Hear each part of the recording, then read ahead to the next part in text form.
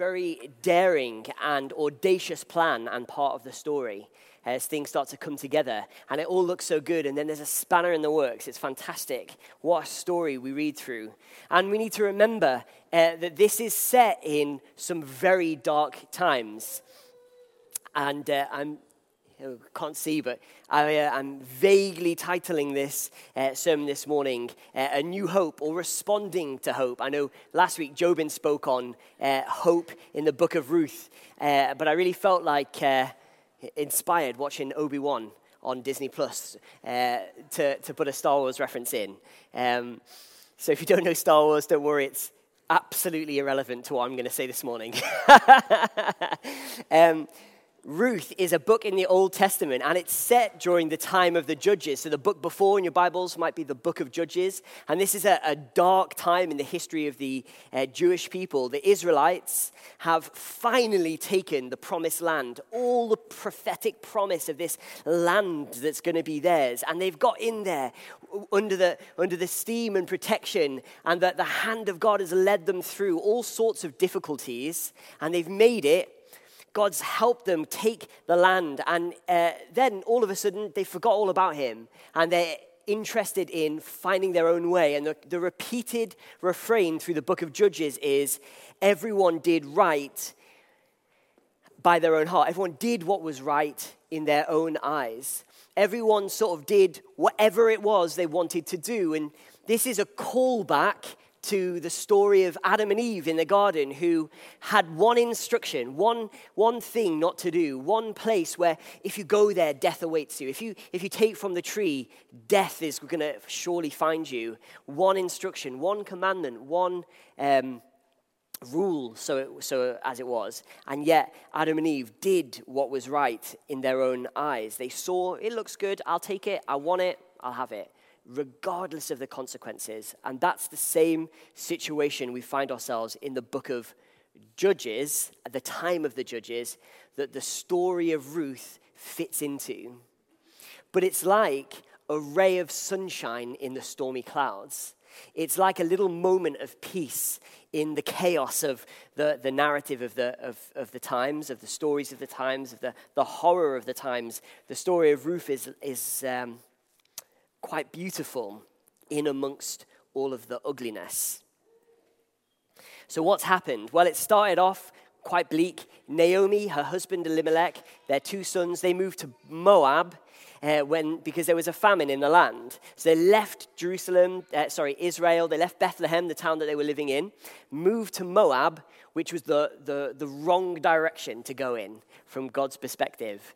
It was the wrong way to go. And in Moab, they only had heartache and suffering as Elimelech dies, and then Mahlon and Chilion, her two sons, die, but not before getting wives for themselves. And so now Naomi has two widows to support, and she decides it's best for them to stay in Moab, and she's going to leave and go back to Bethlehem. But we know that Ruth, one of these wives, one of these widows of Naomi's sons, Ruth stays and says, no, I'm going to go with you. I'm going to stick with you. I'm clinging to you, Naomi, because I see in your life a pattern. I see in your life something. There's something bigger. There's a bigger picture. And I've recognized it's the Almighty. It's God. Your God will be my God. Your people will be my people. Naomi, I'm staying with you for life, she says. And so in this beautiful act of committed, loyal love, which is the Hebrew word hesed, Ruth stays with Naomi, and they travel to Bethlehem together. And we saw over the last 2 Sundays how it just so happened when they get to Bethlehem that there's a field. And this field is owned by a guy called Boaz. And Boaz just so happens to be a great guy. And Ruth goes to that field first, and Boaz is like, hey, you stay with me. You stick the harvest in my field. I'll look after you. I'll make sure there's some grain. She takes part in what is the practice, the biblical practice that God gave. Josh spoke about this, how God gave this practice to his people to care for the widows and the poor and the destitute. by this process called gleaning, where you go through the field behind the harvesters, and anyone who's poor or widowed could go after the harvesters and pick up what was left, pick up what was missed. And in that way, they had something to eat. And Boaz is very happy to let her do that, and even makes it easier for her. Just so happens that he's that guy who can do it. And then it just so happens that Boaz, the really nice guy who owns the field, happens to be wealthy enough to have servants and people harvesting his barley for him. Obviously, it must have been a big field. He couldn't do it all by himself. Just so happens that he's a relative. And actually that means, just so happens, that he can actually redeem Ruth's. He can redeem her. What that means is, and again, Jobin spoke to us about this last week, it's again, another thing that God said to his people to do, and it's tied into the land being the land for the people. So God said, this is going to be your land, and he gets the 12 tribes, to divide it all up into different portions, and then within those 12 tribes, all of the different families and the houses, the homes, the people groups within that, to divide up the land between them. And then it was very important that the land stayed with the family who it was given to throughout the generations. In this way, everyone was cared for. In this way, everyone had a place to work, a place to live, a place to grow food, vegetables and grapes, and kind of to survive. That was the way you survived in a culture like that, in a society like that. So again, part of God's provision for his people, it turns out that Boaz is able to redeem, to keep in the family, Ruth. That's his role as we heard it last week, a kinsman redeemer, or a guardian redeemer. And so all of a sudden, there's hope. Now, I overemphasize the just so happens, because in the story of Ruth, really what we're supposed to see is that this was no coincidence, this was no accident, this was the hidden hand of God working through people to make it so that when Naomi returned with Ruth, there'd be someone there. There's Boaz would be waiting. And Boaz isn't an ordinary guy. He's a guy that takes the word of God seriously. He's a guy that knows that he should fear God and obey God's commandments. So when he sees a widow picking grain in the field, he doesn't chase her off, but welcomes her in. And we'll see what he does with this guardian redeemer thing in this chapter.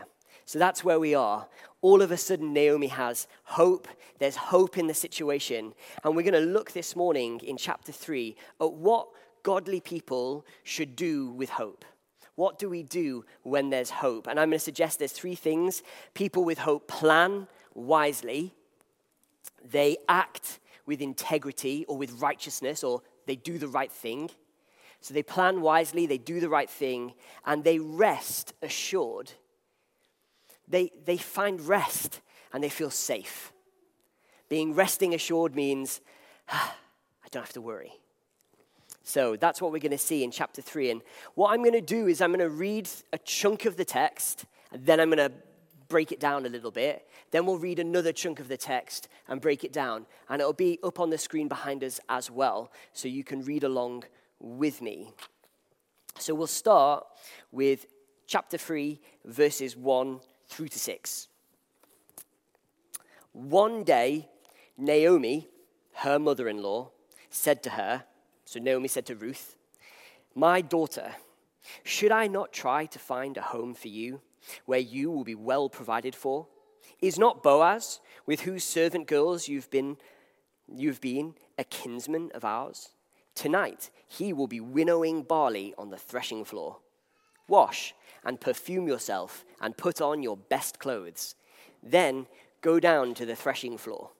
But don't let him know that you are there until he's finished eating and drinking.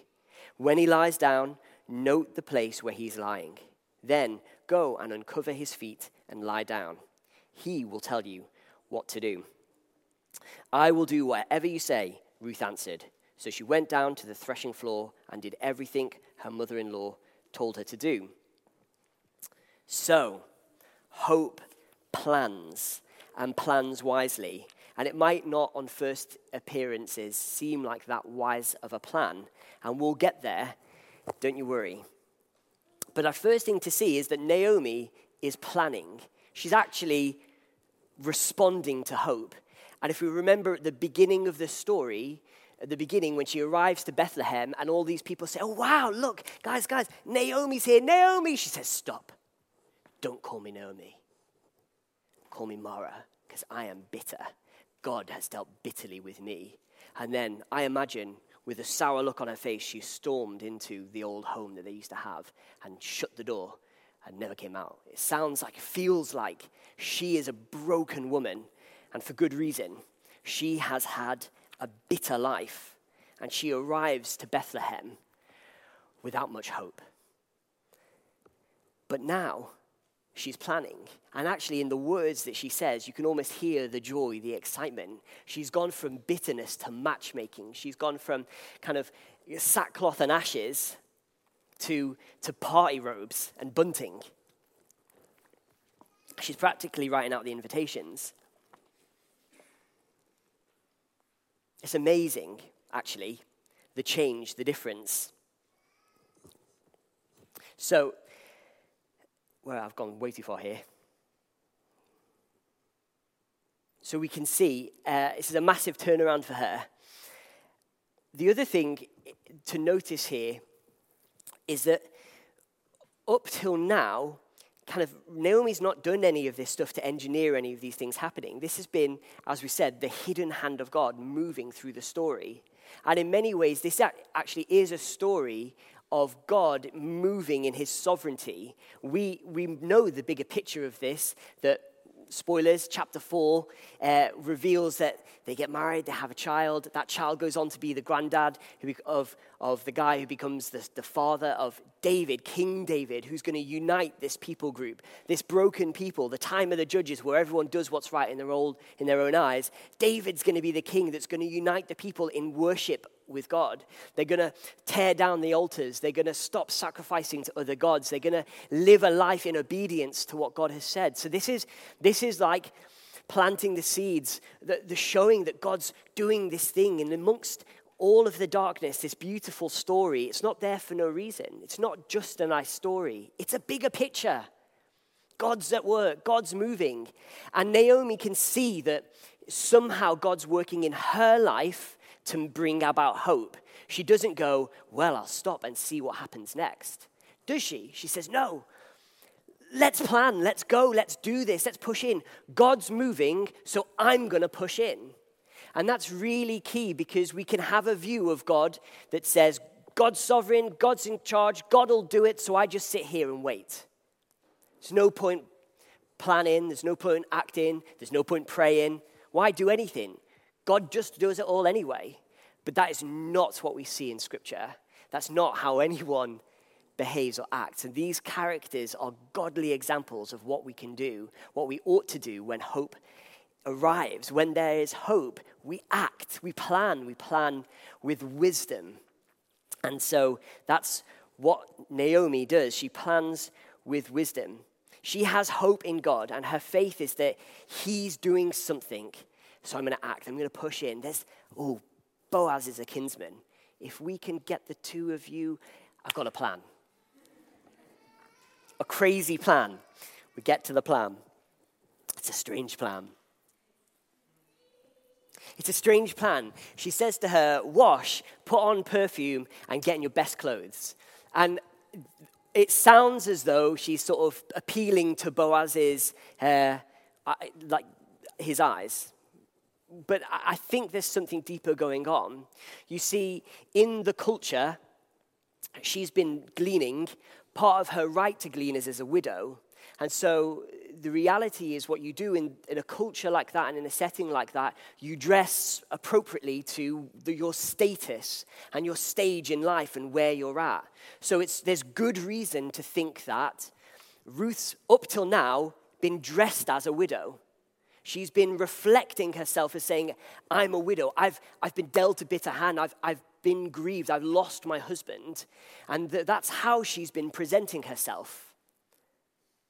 And now what Naomi's saying is, it's time to stop mourning. It's time to take off the ash and the sackcloth and the black robes. It's time to take away this physical display of your mourning and to show you're available. So this is what availability looks like. And then that's what she's doing. But Naomi says, you're not available to just anyone. Don't let anyone see you. It's not about, all of a sudden displaying her beauty to the world for some sort of ego trip. It's about showing Boaz that she's available for marriage. And I think it's a good way that we can understand what seems to us a bit strange is that there's a cultural element going on. Again, this going at nighttime, going in secret, wait until he lies down, wait until he's finished. It's his barley, so he'll be the last one to go to sleep. He'll be the last one to see it. To see the operation closed, to make sure everything's tight. He's going to go and make sure all the locks are locked and all of that. Kind of what you do when it's your house, you want to make sure that all the windows are shut and the curtains are closed. He's going to do that for this barley operation. So going at night, waiting till he lies down, it's to ensure that she's going to have privacy to speak to him. Again, in this culture, there would have been very few opportunities for a single woman to speak to a single man and have that kind of a conversation that they're going to have without there having to be people. There'd have to be people present for it to be accountable, which is wise. There's wisdom in that too, but this is a delicate matter. This is a young woman and an older man. This is a Moabitess. I mean, she is the worst kind of person in every Israelite's mind. It's really like the cultural disagreements aren't like football teams. It's much deeper than that. And so this would cause a stir and could ruin their reputations. So again, Naomi's thinking sensitively and planning wisely.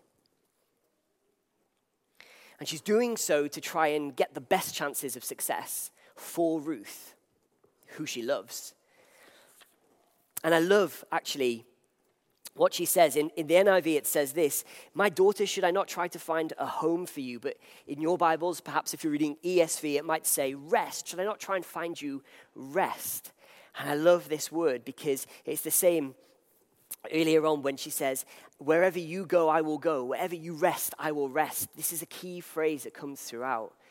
That Naomi wants Ruth to find rest, security, a home, a place she can settle, to have a family, to raise children. It's beautiful act of love from Naomi.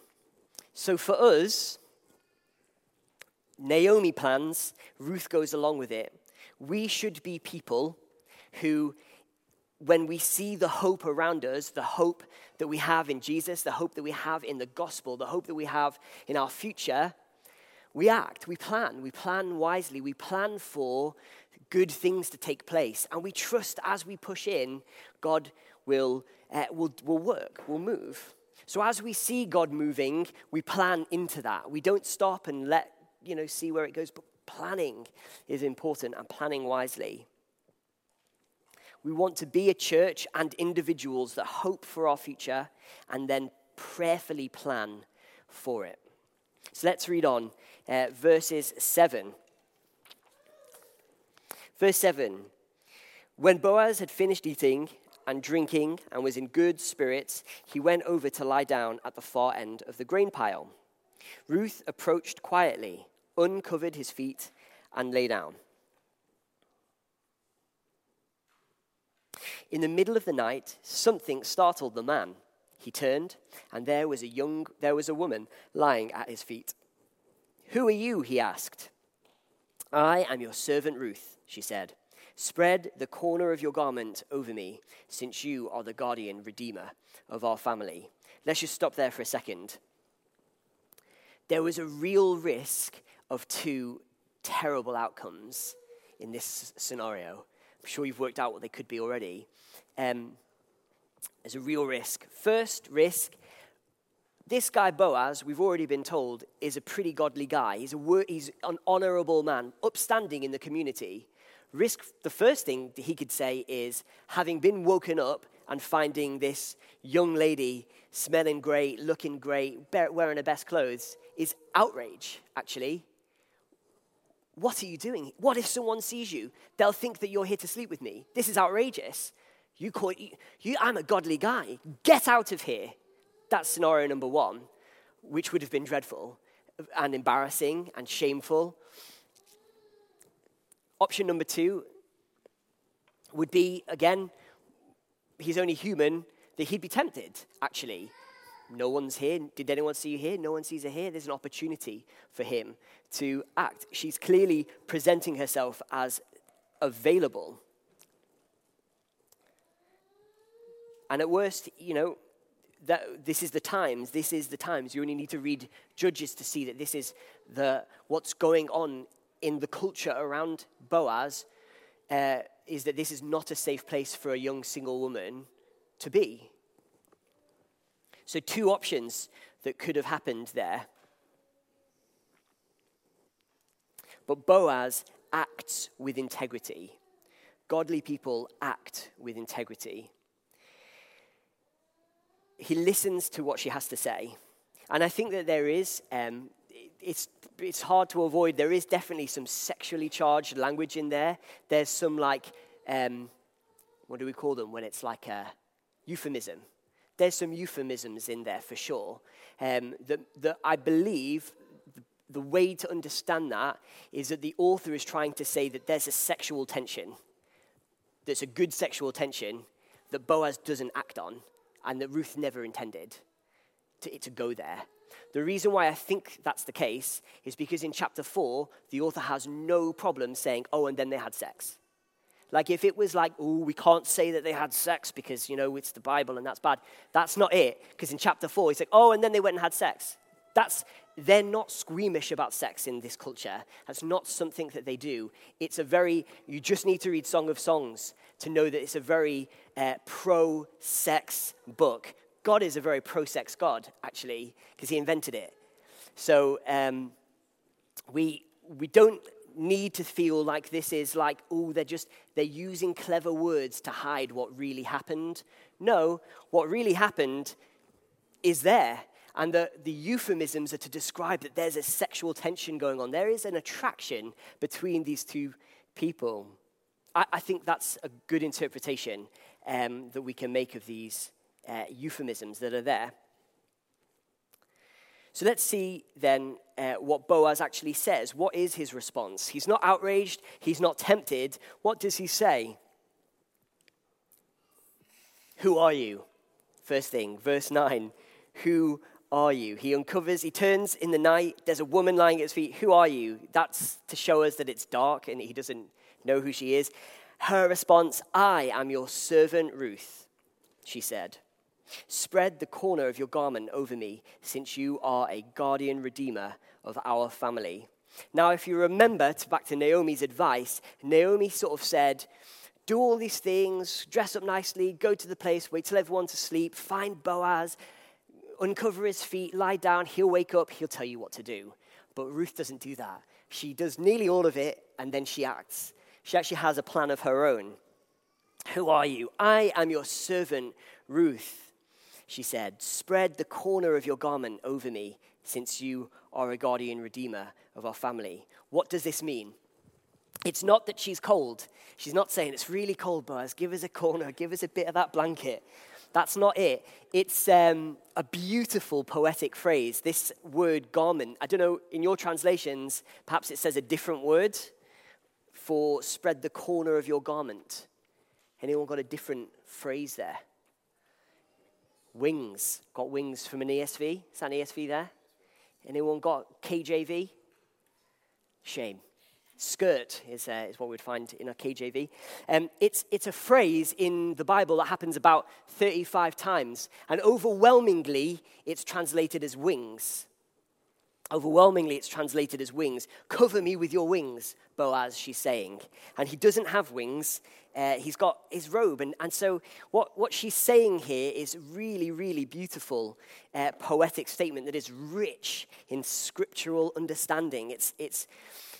We find it all throughout Scripture. And as a phrase, when it's used to describe wings, it's often this covering. I found it today actually in Psalm 91 as we were worshiping. And I remembered there's beautiful verses in Psalm 91. And then I saw again this phrase, God, cover me with your wing. It's the image of like a mother duck sheltering her little chicks, or an eagle protecting its prey with its wings. That's the image that we're getting, an image of protection, an image of safety, of security. In other words, Boaz, I'm coming to you and I want to be underneath your protection, underneath your security, underneath your kind of your watchful eye as you protect me. But it's actually, used in other parts of Scripture. So in Ezekiel, I wrote it down. Ezekiel 16 verse 8 says this. I'll read it to you. I don't have it up there. Later, I passed by. This is God talking to Israel. Later, I passed by, and when I looked at you, I saw that you were old enough for love. I spread the corner of my garment. I spread my wings over you. I spread the corner of my garment over you and covered your naked body.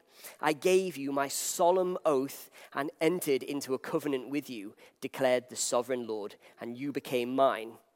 In other words, this is what Ruth is saying to Boaz isn't just, Ruth, I need your help. Boaz, I need your protection. It's, Boaz, will you marry me?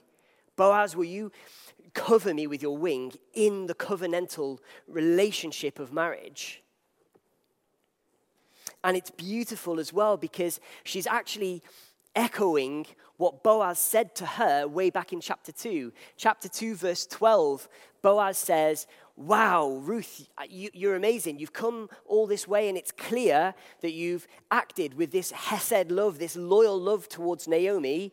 But what's even clearer is that you've come and took shelter under the wings of God. It's the same phrase, you've come and taken shelter underneath his blanket, underneath his shawl, garment. You've come but your shelter, your trust, your security is in God.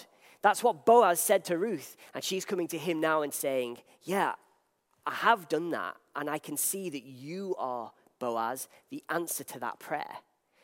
So I'm coming under the shadow and shelter of God as I see him directing me to you. I want to come under your care. And I think there's a little lesson there for us, because Boaz prays this blessing over Ruth and then goes on to answer his own prayer, that sometimes we need to think about as we pray how we can be that answer, how we can actually step into what we're praying for and be the answer to our own prayers as Boaz is. So the next thing that Boaz says, his response is a bit strange, I think. He says this, the Lord bless you, my daughter. So in response to what she said, she's just put it all on the line and said, listen, Boaz, will you marry me? And he says, the Lord bless you, my daughter. This kindness is greater than that which you showed earlier. You've not run after younger men, whether rich or poor, and now, my daughter, don't be afraid. I will do for you all that you ask. All the people of my town know that you are a woman of noble character. Although it's true that I'm a guardian redeemer of our family, there's another who's more closely related than I.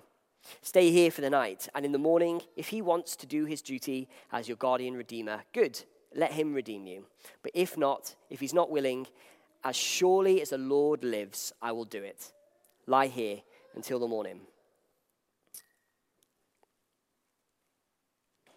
So Boaz's reply, it seems a little odd because surely he's doing the kindness to her if he agrees to marry her. Surely she's the one asking for a kindness. But he says, you have acted kindly towards me. And he explains why that is. He says, you could have gone after any guy in the village. It's quite a compliment. You could have gone with anyone. You could have been with the young guy who's got everything ahead of him, who's got, security. Yes, we know Boaz had wealth. He was a secure guy in the town and would have had property. But there would have been other people perhaps more wealthy than him. And so Boaz says, you could have gone with one of those guys. You could have married for money. Or you could have married for love. That's what the poor is. He's not got, this guy doesn't have everything. He's poor, but you love him. So you could have married for love. Or status as well. You could have married for status. And so Boaz is saying, you could have done all these things, but you have chosen to come and speak to me. And I think then he says, and this kindness is greater than the first. So understanding this, what is the first kindness he's talking about? It's that one in chapter 2, the kindness of leaving her family, leaving Moab, leaving everything that she had, and going with Ruth. That's this kindness he's talking about, this act of hesed, loyal love that you've shown. Everyone sees it. Everyone has noticed, Ruth, that you're like this, and this beautiful act of kindness that you've done. We all see it. This is even greater now. This is a man who is very humble, clearly. I love that Naomi kind of had Ruth dressed to impress, but Boaz focuses on her character. All the people of my town know that you are a woman of noble character. And this noble character, again, this book, 4 chapters long, is absolutely full of allusions to other bits of the Bible. But this phrase, this exact phrase, a woman of noble character, is what we read in Proverbs 31 about a woman of noble character. It's this ideal image of a wife that we read in Proverbs. People with hope act with integrity. Because when you've got nothing to lose, when all hope is gone, you might cut corners. You might move in ways that are a little bit shady. You've got to do something to get by, perhaps. Or what's the point anyway? You've lost hope. And so the encouragement here is that as we see the hope that we have, we realize that the hope of our future that God has made, we pursue what's right. Act in a way that dignifies others, that honors God. Act in a way. Let us be people who demonstrate what a noble character like Ruth and Boaz is. And what's key there is Boaz recognizes it. Ruth acts in this noble way because she first sought refuge in God. That's what comes first. So if you hear anything this morning, don't hear you need to be obedient and you need to act in a certain way or behave in a certain way. It's come to God. Find refuge in him. Find hope in who he is and what he has already done for you. But then that inspires a life of loyal love. It inspires acts of goodness. It inspires working and doing and pushing through into what's right, even at great cost to ourselves. So finally, hope rests assured. Let's just read the last bit from verse 14. So she lay at his feet until morning, but got up before anyone could be recognized. And he said, no one must know that a woman came to the threshing floor. Again, I think he's defending her honor there. He's defending their responsibility of their upstanding in the town. He knows that people will talk and that it will hurt them. Verse 15. He also said, bring me the shawl that you're wearing and hold it out. When she did so, he poured into it 6 measures of barley and placed the bundle on her. Then he went back to the town. When Ruth came to her mother-in-law, Naomi asked, how did it go, my daughter? And she told her everything Boaz had done for her and added, he gave me these 6 measures of barley, saying, don't go back to your mother-in-law empty-handed. Then Naomi said, wait, my daughter, until you find out what happens, for the man will not rest until the matter is settled today. So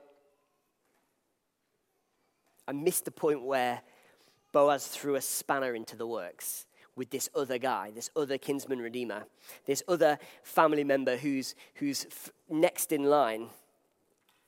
And this can happen to us too, that we're moving in hope, we feel good, we feel like we have a God who's in control and things are going to plan, and we can feel like that, and then all of a sudden things take a twist or take a turn.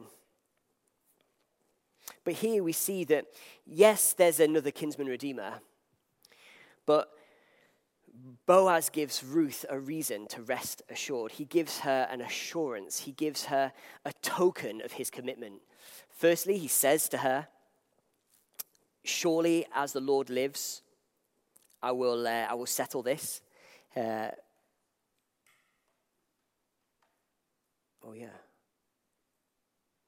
And then also this token of grain.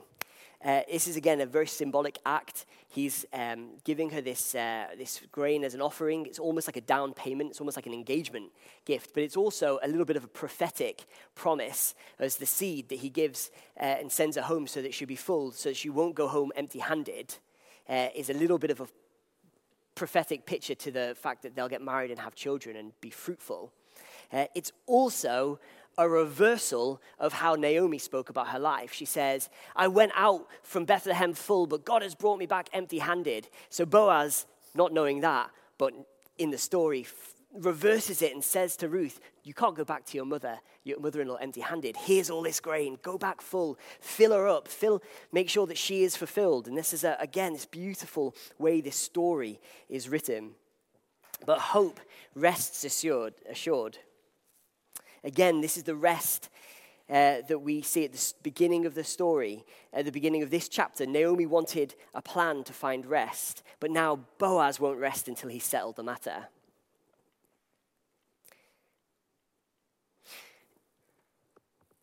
When we have hope, we should plan wisely, act with integrity, but then ultimately, even if things go a little funny, or things look hopeless again, we rest assured. As believers, the reason is we know the bigger picture. We see the bigger picture. We see and know the one that this story is all pointing towards. The one who did it all. See, Jesus gives us hope because he is our kinsman redeemer. As Jobin said last week, God makes himself our relative by coming in the form of Jesus, in the flesh, in the human flesh that he came in, so that he could redeem us, literally buying us back from slavery. But just like Naomi plans, God planned. God planned before the foundation of the world that you might know him. It says this in Ephesians 1. "In him we were also chosen, having been predestined according to the plan of him who works out everything in conformity with the purpose of his will, in order that we, who were the first to put our hope in Christ, might be for the praise of his glory." God plans, and his plans are for the world, to know him, to love him, to see him. And just like the book of Ruth, it ends with a wedding. This world, our world, our hope is for a future, is for a wedding, for a feast, for a celebration. And just like Ruth and Boaz, actually, Jesus acts with integrity. We read in Hebrews how we don't have a high priest who is unable to empathize with our weaknesses, but we have one who was tempted in every way, just as we are, yet did not sin.